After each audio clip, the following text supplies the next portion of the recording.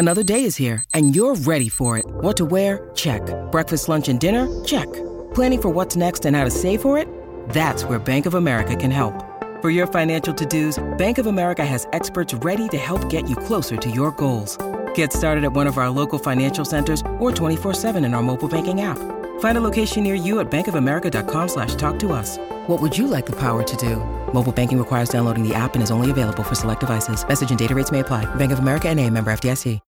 When you need mealtime inspiration, it's worth shopping Kroger, where you'll find over 30,000 mouth-watering choices that excite your inner foodie. And no matter what tasty choice you make, you'll enjoy our everyday low prices, plus extra ways to save, like digital coupons worth over $600 each week. You can also save up to $1 off per gallon at the pump with fuel points. More savings and more inspiring flavors make shopping Kroger worth it every time. Kroger, fresh for everyone. Fuel restrictions apply. Step into the world of power, loyalty, and luck. I'm gonna make him an offer he can't refuse. With family, cannolis, and spins mean everything. Now, you wanna get mixed up in the family business. Introducing The Godfather at ChumbaCasino.com. Test your luck in the shadowy world of The Godfather slot. Someday, I will call upon you to do a service for me. Play The Godfather, now at ChumbaCasino.com. Welcome to the family. No purchase necessary. VGW Group. Void where prohibited by law. 18 plus. Terms and conditions apply. Hey guys, it is Ryan. I'm not sure if you know this about me, but I'm a bit of a fun fanatic when I can. I like to work, but I like fun too. It's a thing. And now the truth is out there. I can tell you about my favorite place to have fun. Chumba Casino. They have hundreds of social casino style games to choose from with new games released each week. You can play for free anytime, anywhere. And each day brings a new chance to collect daily bonuses. So join me in the fun. Sign up now at ChumbaCasino.com. No purchase necessary. VGW Group. Void where prohibited by law. See terms and conditions. 18 plus.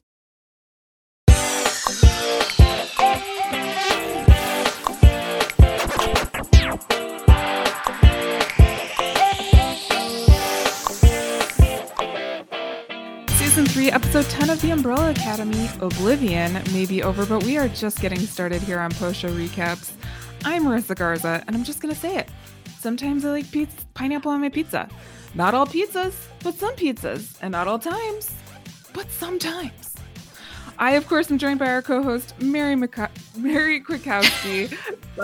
so sorry. Mary Krakowski. Mary, do you have any strong takes on pineapple on your pizza? I do, but I am going to call out the fact that we've recorded, I don't know, like 15 episodes of this, and you've never messed up my name. I know. Until just it was the pineapple. It was the pineapple and pizza conversation. Yeah.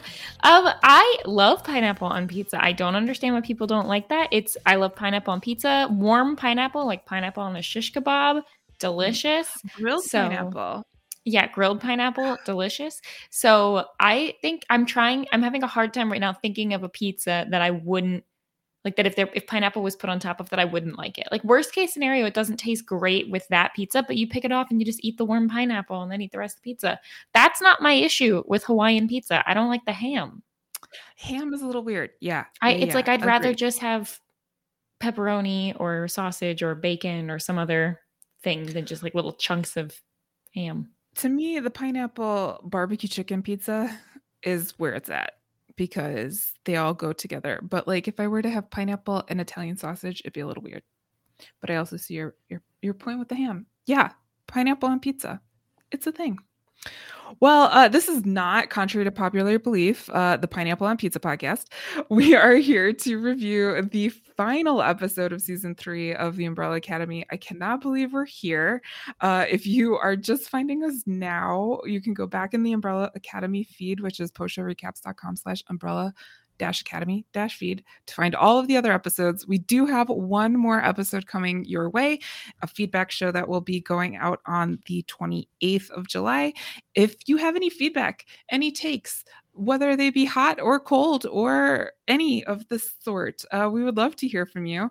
Please send your feedback directly to us on Twitter. I'm MarsBars, MERZBARS, and Mary can be found at Frail Mary, or you can email super@postshowrecaps.com. We'd love to hear from you. We'd love to hear what you've got to say. Even predictions for a possible season 4. Send it your way, or send it our way. Also, obviously we're talking about this entire episode because with spoilers. We're spoiling all of the things because this is the end. This is the end of the season. So we have no need for a spoiler warning because obviously we're spoiling all of the things. Mary, any off the top takes on this episode before we dig in? I liked it a lot better this time. This is probably I don't know if it's my favorite episode of the season. Oh, it might be though. It's close. I like this one a lot. I really think I like, was it episode 3 or was it 2? Whichever one had the fight in the supermarket, I think is my favorite episode. I really liked that one. But this one was great. There was at least some resolution to some of the Allison stuff. I think her specific life being put a little bit on the line made her realize maybe she has been being a little harsh to Victor. So I liked that. I liked the fact that Diego and Lila have all of a sudden become like hardcore like married couple where they're just like calling each other honey and sweetie every couple moments, and not in like a gushy way, in more of like a I always call you this, like this is just us, we're we're like this now. Love that. We kind of had a little bit of that in the wedding episode where they said like, oh, remember when we used to be gushy like that? And they're like, we were never like that. It's like they're already setting themselves aside to be like, just, I don't know, older, and I love it. I love that part. And I think there were a lot of questions I had on the first watch that I think I've answered for myself this time around. So overall, up for me. What about you? Nice. Yeah.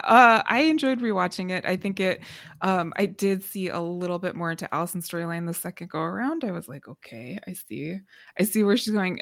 On the binge, I think all of the like confusion and dislike of that storyline kind of snowballs into my perception of this episode. But on this staggered week or episode by episode watch, it was a little bit easier to kind of see the nuance that was being brought to that story. And I enjoyed Luther and Klaus being in the void. That was also fun. And overall, I mean, it does set up something. We don't know what it is, but it sets up something. So it was fun to revisit this one. Yeah, it was a good episode. Yeah. Well, let's get into it. At the start of the episode, just before this episode, everyone had gone through the portal. Klaus had been left behind, and he ended up killing himself so that he could go back to the void. And everyone's super confused. They're like, "Where's Klaus? What's going on?" They had just found out that Luther had died. And they're kind of just taking stock of the situation, saying, like, now we've lost Luther and Klaus. And do you think that this is the start of Allison's questioning if maybe the deal was not so great of a deal? I think maybe. I think the Luther thing really did take her by surprise. I think that while she may have made a deal with Reggie, I think the deal was probably something like, if you help me get everyone together and vouch for me, I'll make sure that you get the outcome in this new universe that you want with Claire and Ray. And I think that was probably the extent of it. I don't think that he told her anything about what would happen to the other people, how many people he was expecting to have this work, what he was going to do with Luther, Klaus, etc. So I think that this is all a surprise to her, and she's starting to question, probably mostly she's starting to question, is she actually going to get what she wants out of this scenario, or is she also going to, have his side of the deal back up against her? Yeah, it's kind of like a this isn't what I thought we were doing moment for her, I think. I think so. Just a little peek into the hotel. We will come back to the hotel. But the story then goes to the void, where we see Luther and Klaus watching what I named in my notes reality TV, because there's a lot of questions about like, what is reality? And this gets Luther into some sort of like existential crisis. He's like, we are just little balls of sand in other balls of sand orbiting around other balls of sand. It was like finally putting like everything all together. This is where we do get Klaus, talking about his disgust of pineapple on pizza, and Luther realizing that Reggie has killed him. Yeah. So what do you think about this idea that when you're in the void, it like takes you a little, it's like you're in a dream, right? Like you don't question, how did I get here? Where did this come from? And it takes him a while to realize what the situation is. I think this is like your consciousness catching up with your body, but your body's not. I don't know how the body situation works. They didn't really talk about that because we know that Luther ends up being a Force ghost basically in this episode. So I'm assuming his body's still on the other side of the portal. But I think it takes a while. Klaus talks about how he wants to stay here in the ethereal. So I'm assuming like time and things move slower there anyway, because it's kind of just like this void. I don't know if did you watch The Good Place? No, I didn't. They also have a void. Spoilers a little bit, but they also have a void in the Good Place. And so the concept of the void is one to explore. Gotcha. Interesting. Yeah, I wanted to check out that show, but I haven't got to it yet. It's good. What did you think about Luther waking up to his reality in the void? I'm on board with him. Like, I think I feel like I just had this discussion because I had this exact same discussion on my Riverdale podcast where they had a very, very similar scenario of some people dying and being in a sort of void place, and then people trying to bring them back and say like, no, the fight's not done. You need to come back. And they're like, yeah, but I'm happy here. I'll just see you when you get here. And that was very much Klaus's sort of perspective. And then you had some people like Luther who were like, no, I need to get back. I'm not ready to be here yet. I need to get back to my loved ones, to my whatever the situation is. And I'm on Luther's side of this one. I'm like, look, if anything, this just teaches you that everything's going to be fine if you do die, because you know what the void's like. You know that it's a place that you're chill with being, but you might as well go back and try again. Now, I think we don't 100% know the extent of Klaus's ability here. Like clearly he can come back himself, but I guess it doesn't seem like he can fully bring Luther back. So I think that's also part of why this conversation was not just Luther being like, send me back, but like, you need to come back too. Yes. Yeah. And even though it seems like Luther does have some ability to move within the void, because we see him like throw Klaus through different portals, and Klaus even says like, that took me so long to master. Like, I don't know, what are you doing? Well, see, I interpreted that as like, he threw Klaus and Klaus blinked through the portal, and then Luther just followed Klaus. I don't think Luther was purposefully sending Klaus to those places. Oh, no, but I think like the fact that he could even he's able to join him. Yeah, was something that Klaus was like, oh, that took me a while. That was a thing. I did enjoy the different places they ended up, and they ultimately end up in a bouncy house, which I think is also just very, very apt for Klaus. And this is where Luther is, trying to convince Klaus that it's time to go back. I thought the sad part of that is I'm like, are these just a bunch of like dead children that are hanging out here? Oh, yeah. Yeah, that is a sad part, because Klaus even mentions like, this is someone's heaven, because apparently like they're bouncing around to other people's heavens. And I guess that means that Klaus's idea of heaven is TV and pizza in the middle of a desert. I don't know why it has to be a desert. That wouldn't be my pick, but okay. I don't know. Luther's convincing Klaus by saying things like, you're like the king of death. You can bring me back. And Klaus is like, no, I prefer to think of myself as the prince of darkness, which I thought was very, very fun. And ultimately, go ahead. I was going to say also this scene, especially the part where they're in the desert eating pizza, I think that Robert Sheehan's actual accent was definitely coming out. Like that, it's the first time I could really hear it. And I'm like, oh, there's things you're saying. It was when he was talking about the pineapple on pizza. I'm like, that just sounds like you. It doesn't sound like Klaus. There are also, it's hard to remember that most of the actors in this ensemble do have accents. They are from England, I think. Yeah, I know that him and Tom are definitely Luther. Yeah. So basically, Luther gives Klaus this pep talk, and Klaus says, on a scale of 0 to Braveheart, that was half a Rudy, which I appreciated the Rudy reference, being a big fan of that movie. That was funny. I really liked the follow-up line where Luther was like, "Notes later, pal. Notes later." You have to critique my acting, my monologue skill later. It was a good like brother moment, right? Like, Yeah. okay, we're gonna work together, to try and get back. So we leave the two of them there in the void and spend most of the rest of the episode in the hotel, as one would assume.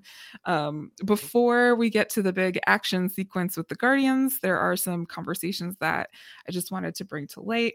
Obviously, they are trying to find the bells when they get there. Diego's making sure he tells everyone, like, do not ring the bell. Like, no bell. Do not ring the bell.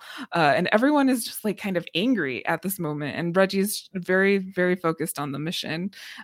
This is where we get some of that lived in relationship interaction between Lila and Diego. Oh, yeah. Lila wants some sushi, and Diego, Lila wants sushi, and she's also like super worried. Like, you can tell she's worried, but she doesn't necessarily talk about why she's worried. But Diego wants to tell the family about the baby because this will give them something to fight for. What are your thoughts on Diego's motivation here? I don't know why the eminent end of the universe is not enough to fight for, but okay. I guess like this for really the children. For the like children. There are several times, and there's another big scene, but this scene and then another one later are times in this episode where I'm like, we're back to this is just a group of extremely self-interested people who do not care about the fate of the universe because they do not try to all work together and fix the problem at any point. They're all just in their own heads and doing their own thing. Well, I think what are they fighting for? Like, the universe as they know it is the group of them, right? Yeah, but I think the idea is like, if this is going to reset the universe, which is what Reggie told them before they entered the portal. Like, that was his pitch. At this point, you have nothing else to lose. Like, you're just sitting around in this hotel. Like, why not try to just complete the process here? Fair point. Lila does not want to tell people about the baby, but Diego wants to. But I mean, at the very least, I'd be like, the two of them are like, okay, look.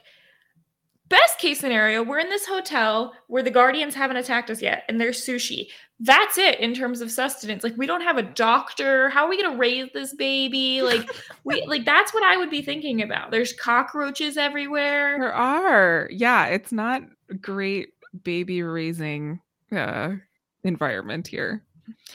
Meanwhile, we have Five and Victor. They're very suspicious, trying to figure out what's going on with Reggie. Five is like, hey, remember how Reggie pulled us together the first time? That was with the funeral. It's hard to ignore that the same thing is kind of happening here. And this is where Five brings up that he thinks that Allison killed Luther. Yeah, or at least was in on it. And he mentions that, like, at this point, he thinks that Reggie and Allison would do anything to get what they want out of this scenario, and that he can't trust any sort of humanity in either of them. Yeah, and I think Victor's just like observing and listening. We don't get a lot of big reactions from Victor at this juncture. No, because I think Victor is still under the impression that at least part of Allison did mean the apology. Later in the episode, Victor's going to be like, can we just stop with the fake apologies? Right. Like, at what point did you put that together? Did I miss that? Did they have a conversation where Allison said it? Or is it just Allison's behavior where she apologized and now that she's gotten everyone through the portal, she doesn't bother to sort of continue on with that charade? Yeah, I don't know. I think, I don't know if Victor sees any of the conversation that Allison has with Reggie on the landing or anything like that, but I don't think we know as the audience. It's just the switch that flips. Meanwhile, while Five and Victor are having their conversation across the way, Sloane and Allison are having a conversation, and Sloane is like really, really sad. Obviously, that Luther has died, and is really upset that she didn't have an opportunity to say goodbye. And this is where Allison's like, I had a chance to say goodbye. It doesn't matter. It sucks either way. What did you think of Allison's expression of grief here? Do you think that saying goodbye was a big thing for her? I mean, she had plenty of time to say goodbye to Ray, and also it was sort of her choice. I think the Ray stuff sort of holds up less for me in this season than the Claire stuff does. But then again, the Claire stuff would hold up more if she mentioned Claire more than one time in season 2. I think the thing is that, like, she knew at the end of season 2, she was going to probably say goodbye to Ray forever. And so now that she's like, I think that it's sort of like if she had come back to this universe and Claire did exist, I don't think we'd be hearing much about Ray at all. I think the only reason we're hearing about Ray is because she's like, I shouldn't have even left season 2. Shouldn't have even left Dallas, because if I had known there wasn't going to be anything on the other side, what was even the point? Yeah, I feel like that's a little bit of ignoring her actions in the situation. So like you said, like she chose to leave in that way. And in this case, like Sloane didn't choose any of, like she chose to marry Luther. So I don't know. One should never compare grief. Like grief is grief. Grief is different for everybody. But I know Allison was trying to console Sloane. I don't know if it really worked, because Allison gets pulled away by getting some eyes from Reggie. Like, hey, I thought we were going to find out more about the deal here, but it just turns out that Allison confronts Reggie like, hey, straight up, did you kill Luther? And he's like, no, that wasn't, part of the thing. That's not what I wanted to do. And Allison says, if I find out, then my part of the deal is off.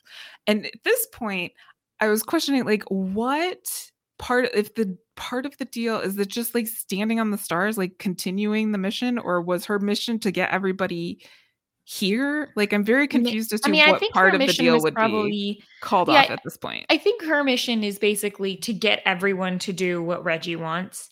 And so maybe she meant like she would convince everyone not to stand on the star. Like, obviously she doesn't know it's about standing on the stars at this point, but maybe her part of the deal is that there's going to be a point when Reggie needs to restart the universe and she needs to allow him to do it. I don't know.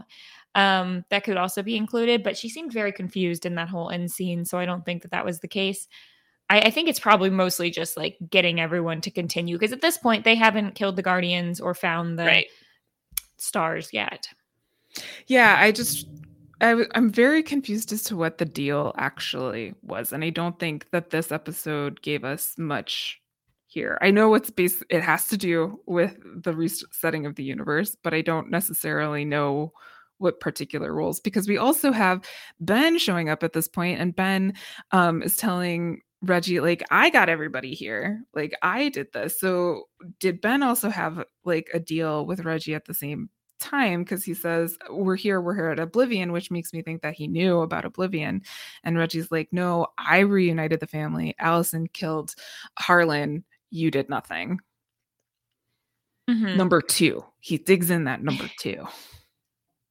Yeah I don't know why he needs people to also be like suspicious. I get, like, what is the benefit? Okay, everyone's suspicious of Reggie and Allison, then what does that accomplish? I don't know.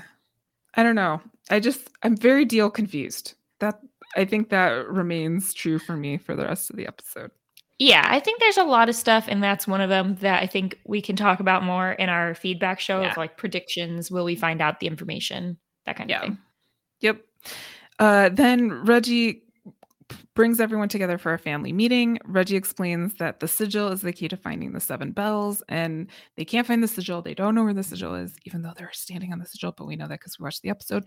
And they send everybody off to go find the sigil, and they break off into teams. So we've got Allison, Victor, and 5 together at the start, Diego and Lila, which Reggie referred to as a duo, and Lila takes us like, oh, your dad's trying to warm up to me. Oh, look at that.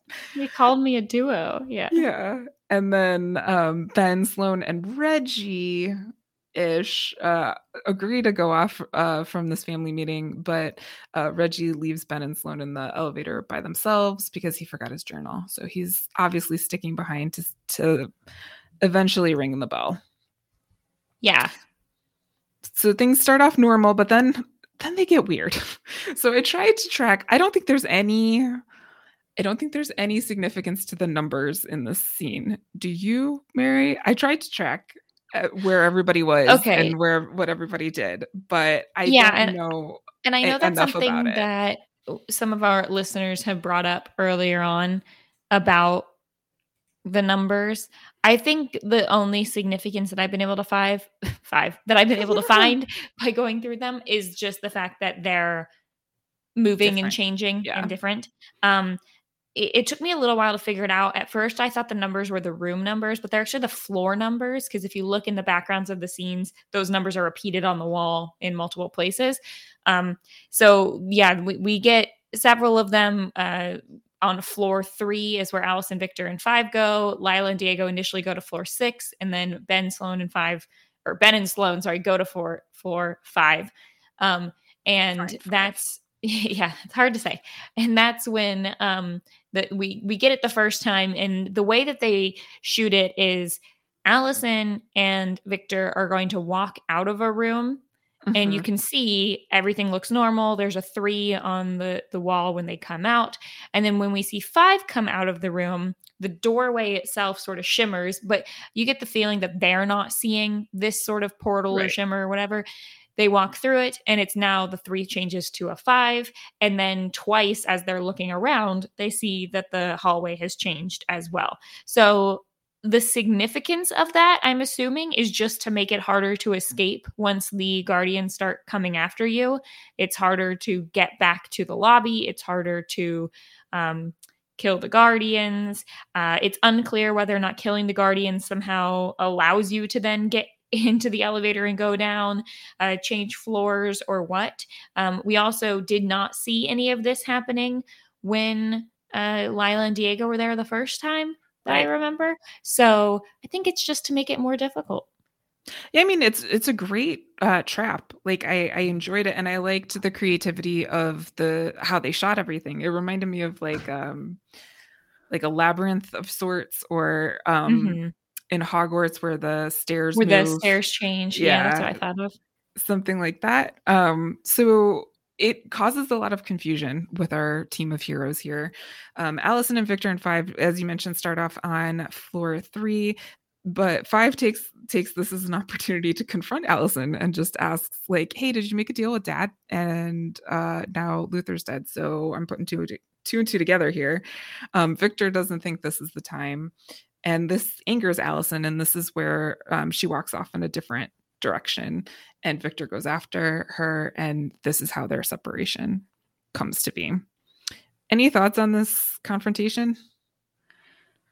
I think that, again, it's mostly just that we need to get to a place by the end of the season where Allison and Victor are not at each other's throats. And so I think this also serves as a good way to separate 5 from them as well. I think probably if I thought about it, but I'm trying to think, let's see, 5 is going to end up with, I think a lot of it has to lead up to different combinations of people fighting, different powers that are going to become useful at different times, sort of which groups could theoretically take down the Guardians by themselves and who needs which powers to do that. So I think that's part of a way to sort of start the ball rolling of the fact that the rooms are changing, the floors are changing. And then, of course, I think it's important to get Allison and Victor together alone.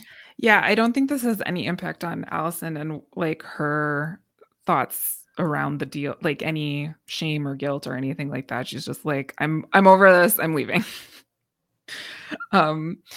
Diego and Lila are on the 6th floor. This is where Lila confesses that she's worried about being a mom. She doesn't want to be a mom like her mom was to her.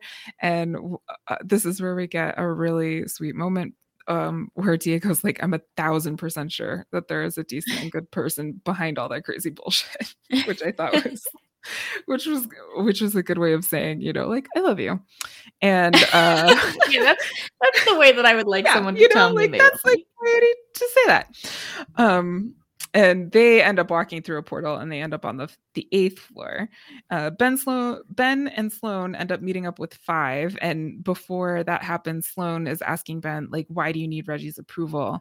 And Ben is just really stating how he really needs a family. Like, this is the only family he has. And Sloane says, Reggie wasn't even a sparrow. I don't really understand why he's so key to your approval psyche here. Yeah, it's sad because I do think that's really, Ben is just classic case of like someone who feels like they need to be accepted and loved and unfortunately don't quite get like what it is about their personality that is not conducive for people to like you. Like just having power, being a jerk, like that those kind of things can get you lackeys. Those kind of things can get you fear. But they're not things that are going to get you love and respect.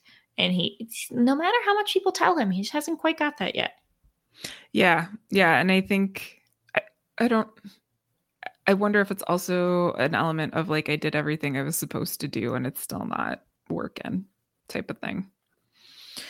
Yeah. We also get a conversation between Allison and Victor, who are back on floor 3. And this is where Victor is just asking Allison, like, hey, do you think we could ever get things back to the way they were? And Allison says, I don't think so.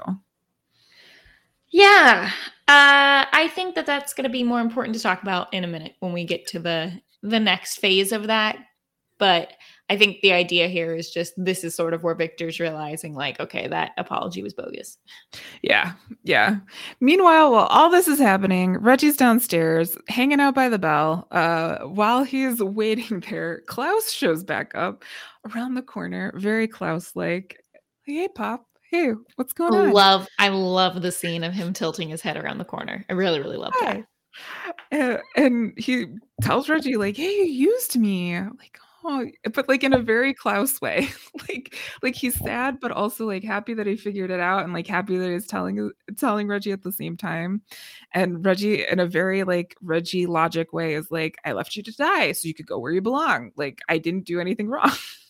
Yes and no though, because I stand by my thought that if he had not actively thrown himself onto the buffalo, but just got sucked into the Kugel Blitz, I don't think he would have ended up in the void, or at the very least, I don't think he would have been able to come back. Yeah. But I wonder if Reggie thinks so highly of himself, he knew that Klaus was going to do that. No, I don't think so. I think Reggie was not expecting him to come back. I think he was genuinely surprised. And did not think, and I think that he's just saying BS to Klaus to try and hope that Klaus doesn't immediately try to murder him or something. And Reggie continues by saying, I'm just one bell ring away from my prize. I'm assuming my prize here is Abigail? I think so. Yeah, I think so.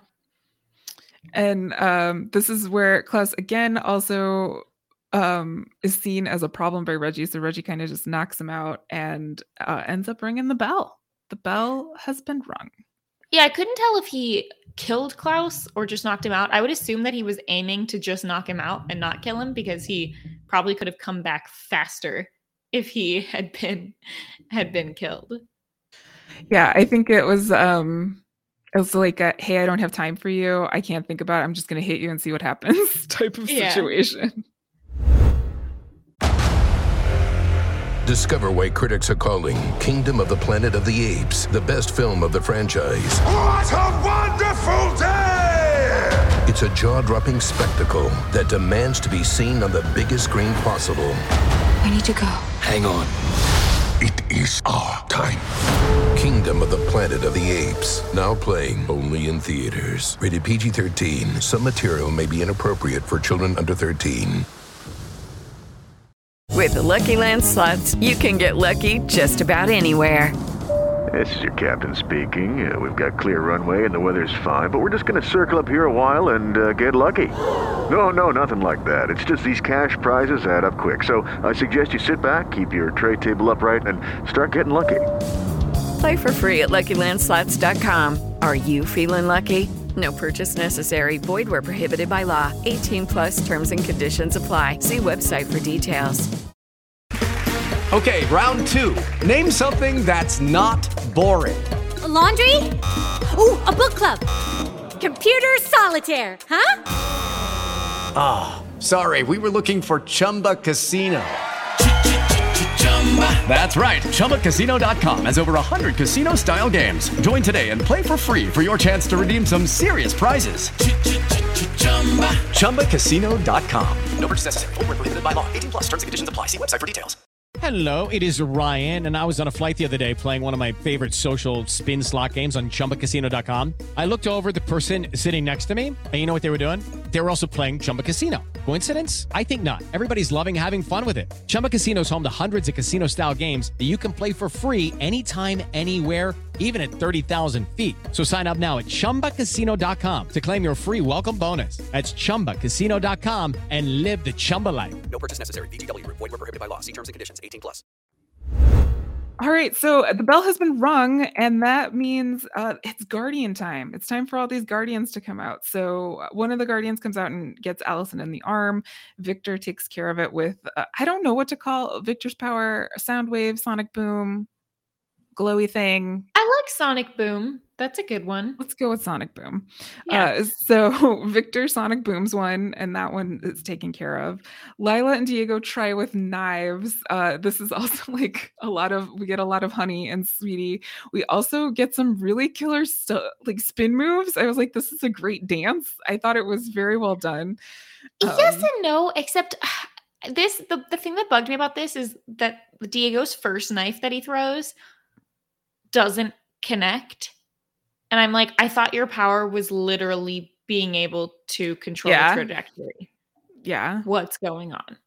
Maybe it's his finger situation. I don't know. I don't throw a lot of knives, Mary. Contrary to popular belief, I do not. Okay. I don't know. Why don't you have more knife throwing skills, Marissa? I don't know. I'll work on it before next season. But I did like the play between the two of them and the choreography that happened, even though there was a miss there. There was a miss there, and there was also a miss in the fact that knives have no impact on the Guardians. Yeah, but it was pretty fun to watch him throw it into the eye socket. Yeah, that's pretty good. But that was when he would like throw in this eye socket, and then Lila's like, "Good one, sweetie." Like, nice hit. And it's like, you know that you're both just using this BS power. It's not like you actually aim. They end up taking refuge in the elevator, and later on, Diego's going to put Lila in a closet because he wants to protect his family, and Lila is not happy about it. No, this is dumb. I think so too. It's like, okay, so you've just hurt yourself in terms of both coming out of this alive by locking someone with powers in a closet. So you have one less fighter. And also, the most likely scenario here is that you're going to die and then she's going to die at a later point. Or just suffocate in the closet. Like, so dumb. Alone. Like, she's going to be alone. Like, if the world falls apart, she's going to be alone. No, that's a no-go for me. Protect the family you have currently right now. Yes. The one in front of you. Sloan, Ben, and Five are in the hallway. I enjoyed seeing this display of rage from Sloan. I was like, we needed to see some. So did Ben. Ben liked to see this too. He was like, wow, rage looks good on her. Yeah, she like yells and pulls up her gravity powers and like takes a big run/punch at one of these Guardians. It's very similar to Diego when he was like, yeah, Allison looked great letting loose and raging. It's like, what is with all these guys being like, yeah, girls, we like to see you angry. Yeah, and I wonder if they're thinking that anger is power, and I think that's a commentary on something like I think it's a mix of that and also Diego and Ben being people who probably get angry often. Glad to see that someone who's a little more cool, calm, and collected, not stoop to their level is not the right term. Like also has a flaw of angriness, basically. Let the anger come out a little bit. But also, Ben is impressed, but he's also like not participating at all. Like he does not want to help in any way, shape, or form. Yeah. they end up taking this guardian into the laundry room. This is where Ben is going to monster himself, and he like strangles one of the guardians, but the guardian's able to get out of that for just to make it easy enough for Five to get the guardian in the back with an X, which I thought was, again, great. Not great for Ben, but also great in the continuing on the Ben can't make the win here. Oh, I thought Ben was clearly like trying to distract the guardian so Five could get the back. Oh no, I thought he wanted to win. I don't know. Okay, like, he seemed really reluctant, in my opinion, to fight, because I think he was scared, and then he was like, Yes. okay, I'll do it. Because right before that was when Sloane said, like, it's got a weakness on its backside. We need to get to its back. And I think Ben was also potentially trying to save Five and Sloane there. I actually thought this was a good look for Ben. So do you think like Ben was like the waiting then was him saying, do I want, like, either I don't help and then I can't fail and I can't be in last place, or if I do help, I have to help in the supportive way. I can't be the one that like wins it all. And so like that waiting there was like him thinking about that. I didn't even look at it as a winning thing. I thought it was more like he was scared because he just saw two of his siblings go after it and get hurt. And he's like, oh my gosh, I could get hurt. I could, get attacked. And so I'm waiting. And he goes, you know what? No, I need to save them. I need to give Five this opportunity. Now that he'll be behind it, I'll distract it from the front. It'll turn around and come to me. I thought it was sort of them working together. And that he was mostly just like scared, because aren't the most showy, pompous people kind of scared a lot of the times? Oh yeah. I just think that Ben's drive to win and be number one might have been a factor in his cooperation. One way. Yeah, that's true. Back in the bathroom, we've got Allison and Victor. This is where Allison confesses that she made a deal with Dad, and Victor's like, I knew it.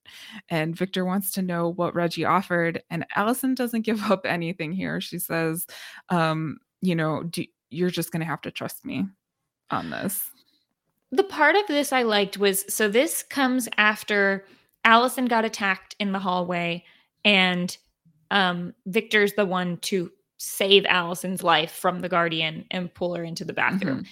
And I thought that was basically where Allison's like, oh shoot, okay, my life's on the line, I'm gonna die. Yeah, no, this is BS. Sorry, Victor, like I'm not gonna hold up a front anymore because you just saved my life right there, and I did not deserve that. I think that was sort of the turning point in their relationship. Yeah, and I think it's interesting that it happened in the bathroom, because that's kind of where they had another confrontation earlier in the season, and it did not go this way. Also noted. So, bathrooms, they bring people together, I guess. When they leave the bathroom, they do end up on different floors, so then they are separated. And Victor's walking down the hallway and ends up going past Lila. This is where they double sonic boom, because Lila mimics Victor's powers and end up taking care of another guardian. At the end of all this, they end up in the lobby. I love that. I love the scene where Lila's like, oh, finally someone walked by with a power worth mimicking so I can get myself out of this. Yeah.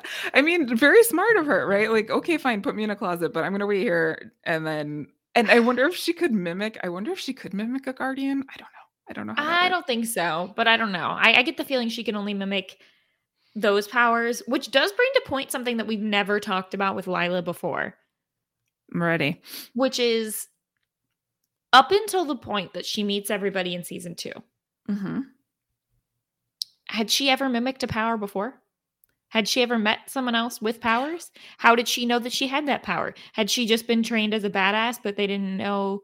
Like, how would they have figured that out? They either would have had to have found some other superpowered children or something, or her power can mimic just people with special skills of some sort. Well, I think if I think back to that training montage with her mom, she is running like at superhuman-y fast speeds. Like, I don't know where that's so maybe she has an innate, maybe any skill that she has. You know how we talk about the evolution of powers with some of the other characters? Maybe her like her base level skill is just being able to pick up a skill really well and master it really, really quickly and push it beyond where a normal human would be able to take it. And then when she's exposed to someone who has superpowers, she's able to copy that skill, because she's able to mimic and perform quite quite masterfully with these things. Yeah, it's just interesting because it brings up some things we've never really thought about, like how did the handler / the commission know that Lila was going to have superpowers? Because you assume the handler specifically collected her for that reason. She's the one who put a hit on her parents, etc. So you get the feeling the handler knew that she was going to have a superpower, and then how did they figure that out? How did they test it? I don't know. It's interesting. Time travel? I have no idea. I don't know. Looking at the timeline. Good question. Yeah. I just think it's funny that we, for some reason, never brought it up before. I've never thought about it until this moment. She just can mimic things. Just good at it. As you do. Yeah. Yeah. Okay. So they all end up in the lobby. I love this scene. Klaus is waking up and he's like, hey, yeah, and then Dad killed me and Dad killed Luther, and this is just bad news. The way that Klaus conveys information, he's like, and you'll never believe it. Yeah. Dad killed Luther. He's so dramatic about everything. I mean, don't get me wrong, dramatic thing, but it's just the way he always says it like a bad actor. Not the actor himself, but he's being a dramatic middle school play participant. Yes, he likes a good drama. He likes a good story.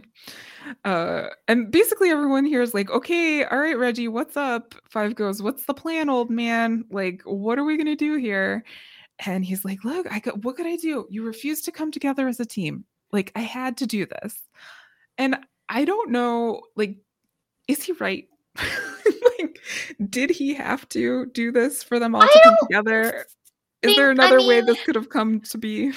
I think he could have attempted to just tell them the whole situation, the whole truth. I mean, not the whole truth about how he's going to try to kill them in a couple of seconds, but I mean the whole truth about this is what happens when we reset the universe. The only thing is, I don't think he necessarily knows how to reset the universe. I think he knows that he's heard legend that this is possible, that there's some sort of machine, although then he's he knows how to work the machine. So I don't know, but yeah, I don't know. I think there were other ways, but I think it wouldn't be Reggie if he tried anything other than just sort of what he did. I think he weddings, funerals. Those are his two ways of dealing with humans, at least. Yeah. At this point, Five's doing his mind flashcard thing where he's getting a bunch of different flashbacks to different things to remember where the sigil is, and he realizes the sigil is on the floor. So he's up on a landing at this point. He tells everyone, hey, the sigil's on the floor, stand on the stars. At this point, we get a big samurai comes through the ceiling. It reminded me, it looked a lot like Shredder from Teenage Mutant Ninja Turtles. It did look a lot like Shredder. Ends up cutting off Five's arm, to which I was like, how does he just survive? I mean, adrenaline is powerful, but he's just okay, let me put a tourniquet on. His whole arm is gone. No passing out, no nothing, just okay, moving on. It's pretty amazing. It also again, my theory on the whole Five from the future thing, or old Five who created the commission, is my theory is that is this Five who at some point, maybe everyone dies, maybe they don't defeat the samurai, decides to try and jump back into time. And that's why he has one arm, and that's what happens. That could be. Yeah, that could be. Which also would be why he told his future self not to try and save the world, because in that scenario he failed. Yeah. Potentially. Yeah. This Guardian is getting at everyone, and everyone's taking a shot at it. We get basically to the point where Sloane is facing off with the Guardian, and lo and behold, who shows up behind the Guardian and takes it out? None other than Luther with super strength, ends up debilitating the Guardian, which I thought was interesting given all of the other superpowers the Guardian had. I assume he punched the weak spot in the back or something. Sure. That's the only thing I can figure out. Yeah. Luther says, nobody hurts my wife, and tosses the Guardian. At this point, Klaus is on the ground and we see his hand glow. So we know something's up. At this point, on first watch, I didn't know if he was going to disappear or if Luther was going to disappear. Turns out it was Luther. Luther was a Force ghost this entire time. And he tells Reggie, or Reggie tells Luther, I left you to guard the most precious thing in the universe. This does not make sense to Luther or anyone, but Reggie says, you'll figure it out in enough time. And he tells Sloane, I'll love you forever before he goes. And this is the last time they see each other, really.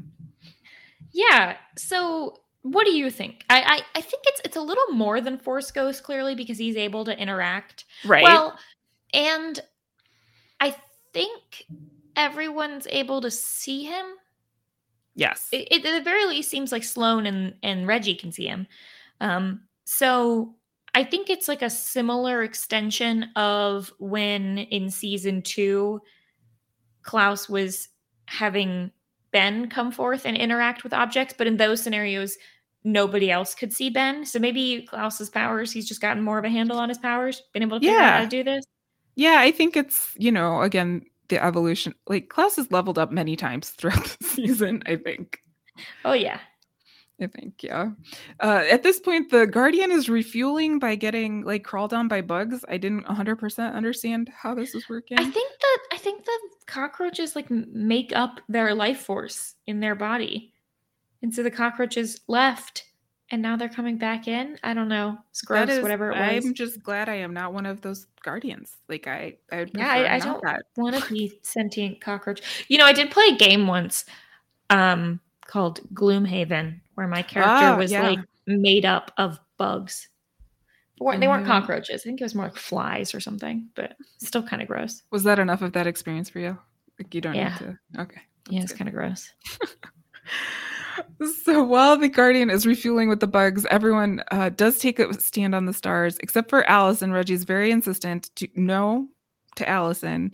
5 ends up blinking on the last one. And at this point, kind of like energy surges throughout all of the stars, and it starts like we see like some energy is leaving those of them who are standing on the stars. It also like energy blasts at the Guardian and kills that last one. Yes. I think that was the end game. Like, that was the only way to do that. I think that's how that was supposed to go. And at the same time, the environment around them, like the walls and everything, end up going all. The only way I could describe it is like Matrix-like. Like, they start falling down. Yes, but yellow instead of blue. Yes, yeah. And the gold particles are leaving our friends who are standing on the stars. Allison, at this point, I just love how you keep referring to them as our friends. Our good pals, Allison does not like this. This is where Allison tries to intervene, and she yells stop, thinking she's going to have, I think, the same impact she's had in her most recent yelling situations, but I don't see any impact here. Yeah, interesting that she doesn't try the I heard a rumor thing. Now, we've never seen before whether or not their powers work on Reggie. I would assume they would, but maybe they don't. Maybe they don't work in this particular Matrix-like scenario. Maybe her yelling power is gone. Unclear on a lot of that. But clearly Reggie did uphold his end of the bargain, because he told her not to step on one of the stars. And so she's not one of the people in peril. I also really didn't like the look of all of the people on the stars who were like turning gray and like our friends are not good. And I didn't notice this the first time, even though they show it and they directly say it. Reggie says, like, when she's like, what's happening to them? He's like, the particles that are inside them, little gold dust, are the thing that power this machine. Yep. Which begs the question, why did he ever try by just sending in a group of like soldiers? How did he figure out that the particles control the machine? How did he get the particles? Yes. And why would the particles leaving them also be killing them?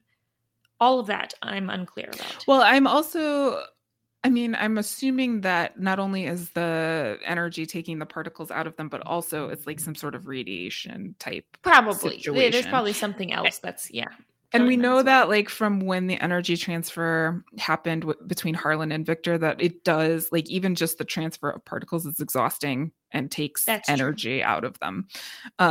So why he sent, like, what happened between when he sent, non-particle people through to take care of this. And now I don't know what research led him to kind of figure out that this is how it's supposed to work, but he figured it out. And also, I really hate, one of my pet peeves, I hate the like semi-transparent moving your hands around a screen, dragging random nonsense. What are you doing? You're not typing. This is not coding. You're just like dragging things. How did you figure out how to work this? What is any of what you're doing? All I can assume is that what he's doing here with this machine is somehow setting up the universe in the way that he wants. Yes. Yeah. That's all that I can figure out.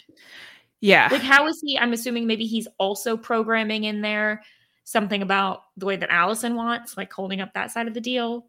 Which makes me, so basically Allison's gonna axe Reggie in the head and end up pressing the button. But like when Allison says to Victor, do you trust me? In the end, it's Reggie that she ended up trusting, because how does Allison know what the board says in terms of the future that she wanted, unless it's all intention driven? Again, I think that they are sitting there watching it being like, don't trust that button, you don't know what it does. And I think Allison knows it resets the universe in the way that the person who like control, like I think Reggie said, like, there's a way that there's going to be, a way to reset the universe, and I'll make sure that the universe is set up in the way that we want. And so I think that the other people are just scared because they don't know what the machine does. I think she knows what the machine does. I think she just didn't know all the semantics of like exactly what buttons to hit, how it was going to be fueled by the light forces. She had to trust that Reggie had done that by the time she axed him, and like, sure. So, and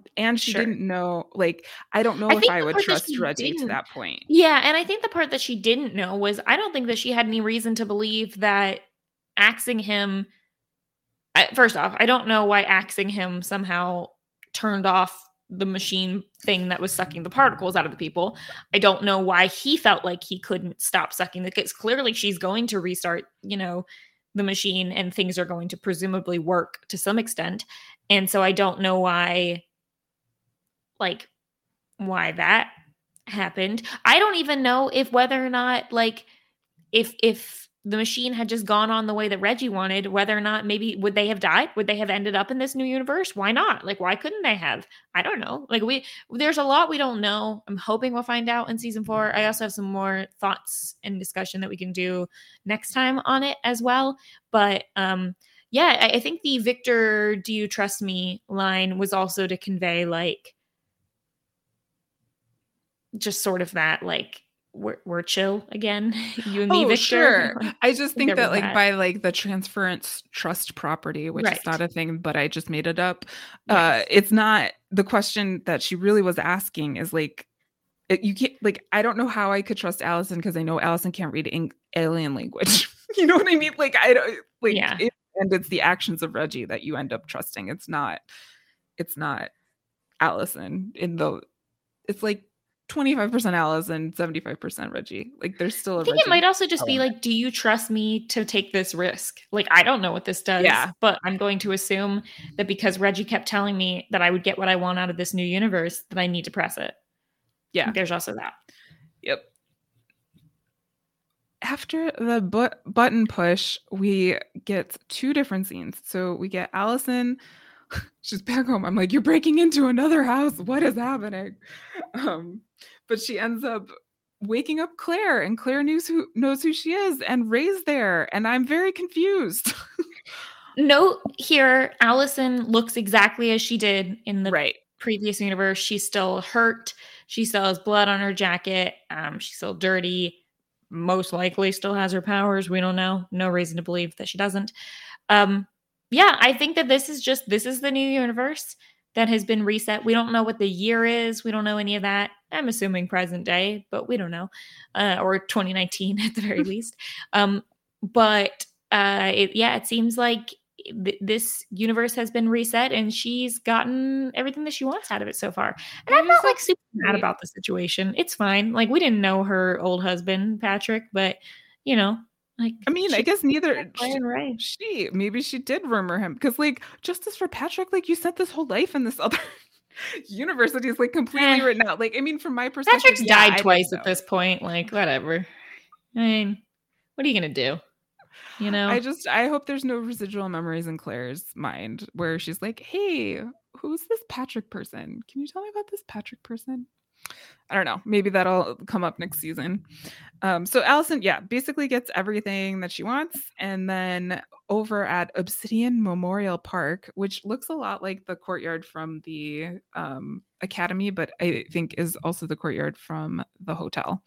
Everyone kind of comes out of the elevator, are kind of walking around testing. They find out that they have lost their powers. My favorite realization of this was Klaus when he was trying to make ghosts appear and he says Alakazam ghosties, which was a fun way to test it.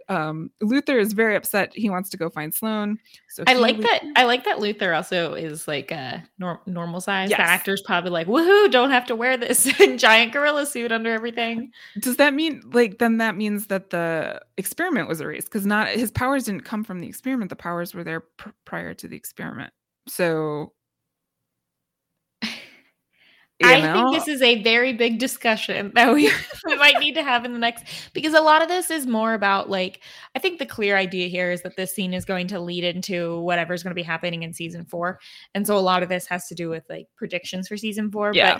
But I would say the short story is that my general hunch, especially because when they walk out into the memorial park, there is a sign that says this memorial park was donated by Reginald Hargreaves on October 1st, 1989. And so obviously that date still significant. I think that this is a universe where nothing that Reggie did in any of those previous universes exist. So they don't have powers. That makes sense. Because he never gave them powers in this universe. I don't know whether or not these are the only them in this universe. I would guess maybe. I don't know. Or are they basically sort of new people to join this universe? Dimensional babies. Do you know what I mean? Yeah, you know what I mean?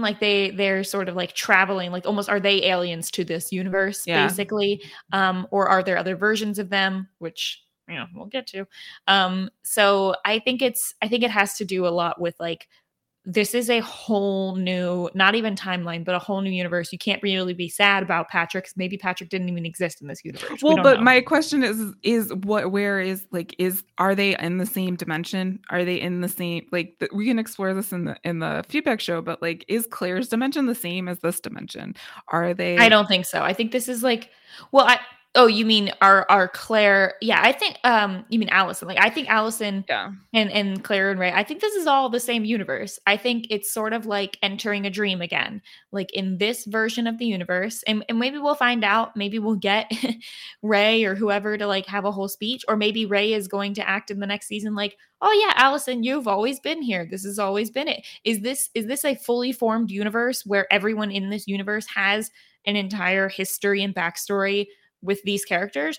Or is it, I think it's a lot more like entering a dream midway through, where everyone in the dream, including your, well, maybe not yourself, but everyone else in the dream knows you as the character you are. I think Ray probably in this universe has lived with Allison, and Claire is their child, and that's just what it is.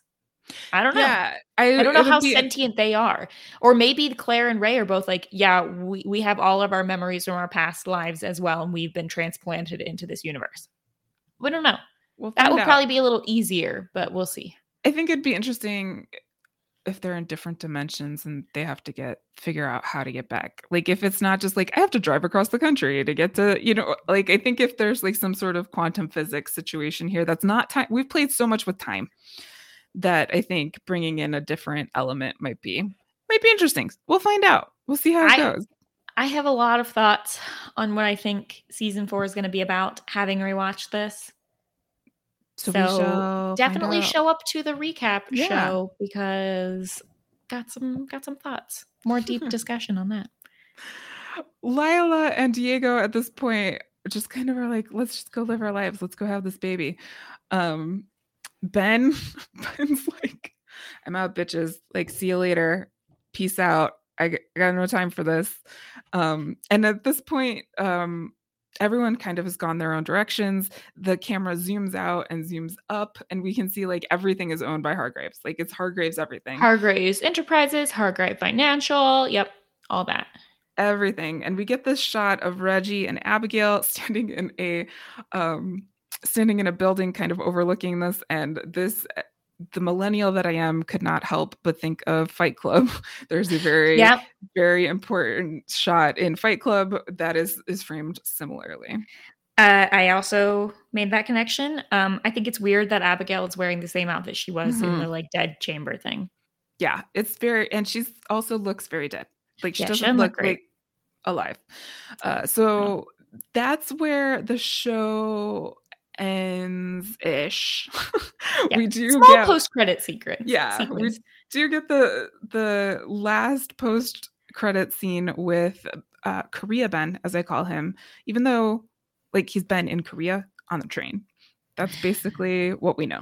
So I had heard from somewhere, I can't remember where, somebody had sent this thought, which was, oh, did you notice the like little glowy dust that's like going over Ben's shoulder? I watched the scene 4 times. I don't think there's any glowy dust. Yeah. I think it's just sparks shooting up from the side of the train and it's out the window. I also, on this rewatch, interpreted this differently than I did the first time. The first time I watched this, I thought, oh, there's another Ben in this timeline. Are there all of them in this timeline? I think that's a possible scenario. I think it's also a possible scenario because I think we've talked a bit about how maybe COVID made them change some of their plans for season 2 or season 3. And I think that maybe one of their original plans was that there might be multiple of them. They even had all those lines about like, careful if you meet your doppelganger or your previous self. And then maybe they realized it would be too difficult to edit that, or they wouldn't be able to do it in the way they wanted. So they maybe potentially changed the whole plan for the season. I don't know about that because the whole season sort of revolves around the fact that there aren't other versions of them because their moms died. But I think it's possible that there are other versions of them. However, I actually interpreted this scene because the scene is a Ben on a train who is reading a book and sort of looks up and gives sort of a knowing look, like a little smirk. And I think this is the same Ben we just saw, the one who said, peace out, bitches. He's now gone to Korea where he wanted to go. And that last little smirk was he also had a deal with Reggie, recall. And maybe he knew about this whole plan the whole time. Yeah. And that this is him going, everything turned out just the way I wanted. That's my read on it this time. I mean, like, there's so much unknown about the deal that I'm sure it's going to come into play in the continuation of the story, whether it be only in comic book form or whether it be also, we get to see it in the show. Or it's probably more likely show other outside of book. But yes, I do think this Ben knows. I don't think it's old Ben. I think old Ben is gone. I don't think... I think this is current Ben. I think this is the same Ben we just spent this whole season with. Yep. Sadly. So that wraps up episode 10. Did you have any notes on the emblems or songs in this episode? So I didn't have any particular notes on the songs except for the fact that they used the Allison. It used to be the Allison and Luther sort of love theme, but the Allison love theme score when she was walking up the stairs again at the end and then finds Claire and Ray and stuff. And I really like that song. I've got to figure out what it is, but there's like sort of an Allison theme and a Vanya/Victor theme that I really like that they've used throughout the seasons. And I need to add those to my playlist of score music. In terms of the emblems, in the scene where Luther and Klaus are eating pizza at the very beginning before they have their fight where they're blipping into everyone's different version of heaven. They zoom out and the little girl on the bicycle rides by and she has 2 flags on the back of her bike, one that has a sparrow emblem and one that has an umbrella emblem. Oh, look at that. Do you think they're going to continue with these sparrow umbrella emblems? No. I think we're just going back to umbrella. Yeah. I think, Yeah, well, especially because I don't know if Ben considers himself Sparrow anymore, and Sloane does not. So I think we have absolved all of the sparrows, unless they come back, unless something in the Google gets Faye and Marcus back at least. I don't know about that, but I think that we will definitely see more Sloane. Yes, of course. And I think one of the biggest questions we have here at the end is why did Sloane not come out of the elevator with everyone else, and why did Luther come out of the elevator? Because Luther wasn't even in that room with them technically. Yeah, neither was Klaus. Well, no, Klaus was. I think Klaus was. I think Klaus was like laying sort of dead on one of the stars when they came in. Well, one final reminder that we will be doing a feedback episode. So we would love to hear your thoughts on everything. Anything like, do you think this is the same Ben? Old Ben? Which Ben? Where's Sloane? All of the questions. What are your thoughts on pizza? Do you like bouncy houses? Anything. We would love to hear from you. You can, like I said, contact us directly by emailing super@postshowrecaps.com, or you can reach out to us on Twitter. Speaking of which, Mary, where can people find you?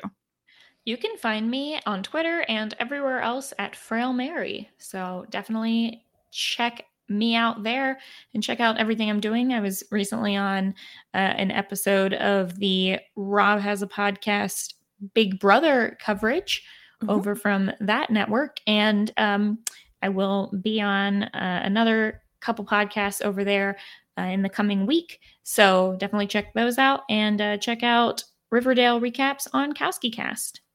Talk about a bunch of people in a house that have trouble communicating. Like, yes, you're ready for this. You got I know. this. Basically, all shows that I watch are exactly the same. You can also reach out to me. I am Mars Bars on Twitter, MarzBars. I am podcasting right here on Post Show Recaps about the League of Their Own series starting on August 5th. Ooh. So that's a new one kicking off. Otherwise, I'm back here for the feedback show. You can also find me in the Post Show Recaps Patreon Discord, which you can get access to by going to patreon.com/postshowrecaps. You get access at every level. Although by the time that this is going out, I would say wait till the first of the month to be able to do that, because you'll get the most bang of your buck by joining a Patreon on the first of the month. If you'd like to support the store outside of Patreon, or the show outside of Patreon, you can go to our store at postshowrecaps.com/store. All right, I think that's it. I'm interested to hear what everybody thinks, and wrapping this one up. Mary, thanks so much. It's the end, but not forever. Thanks, everyone. Bye.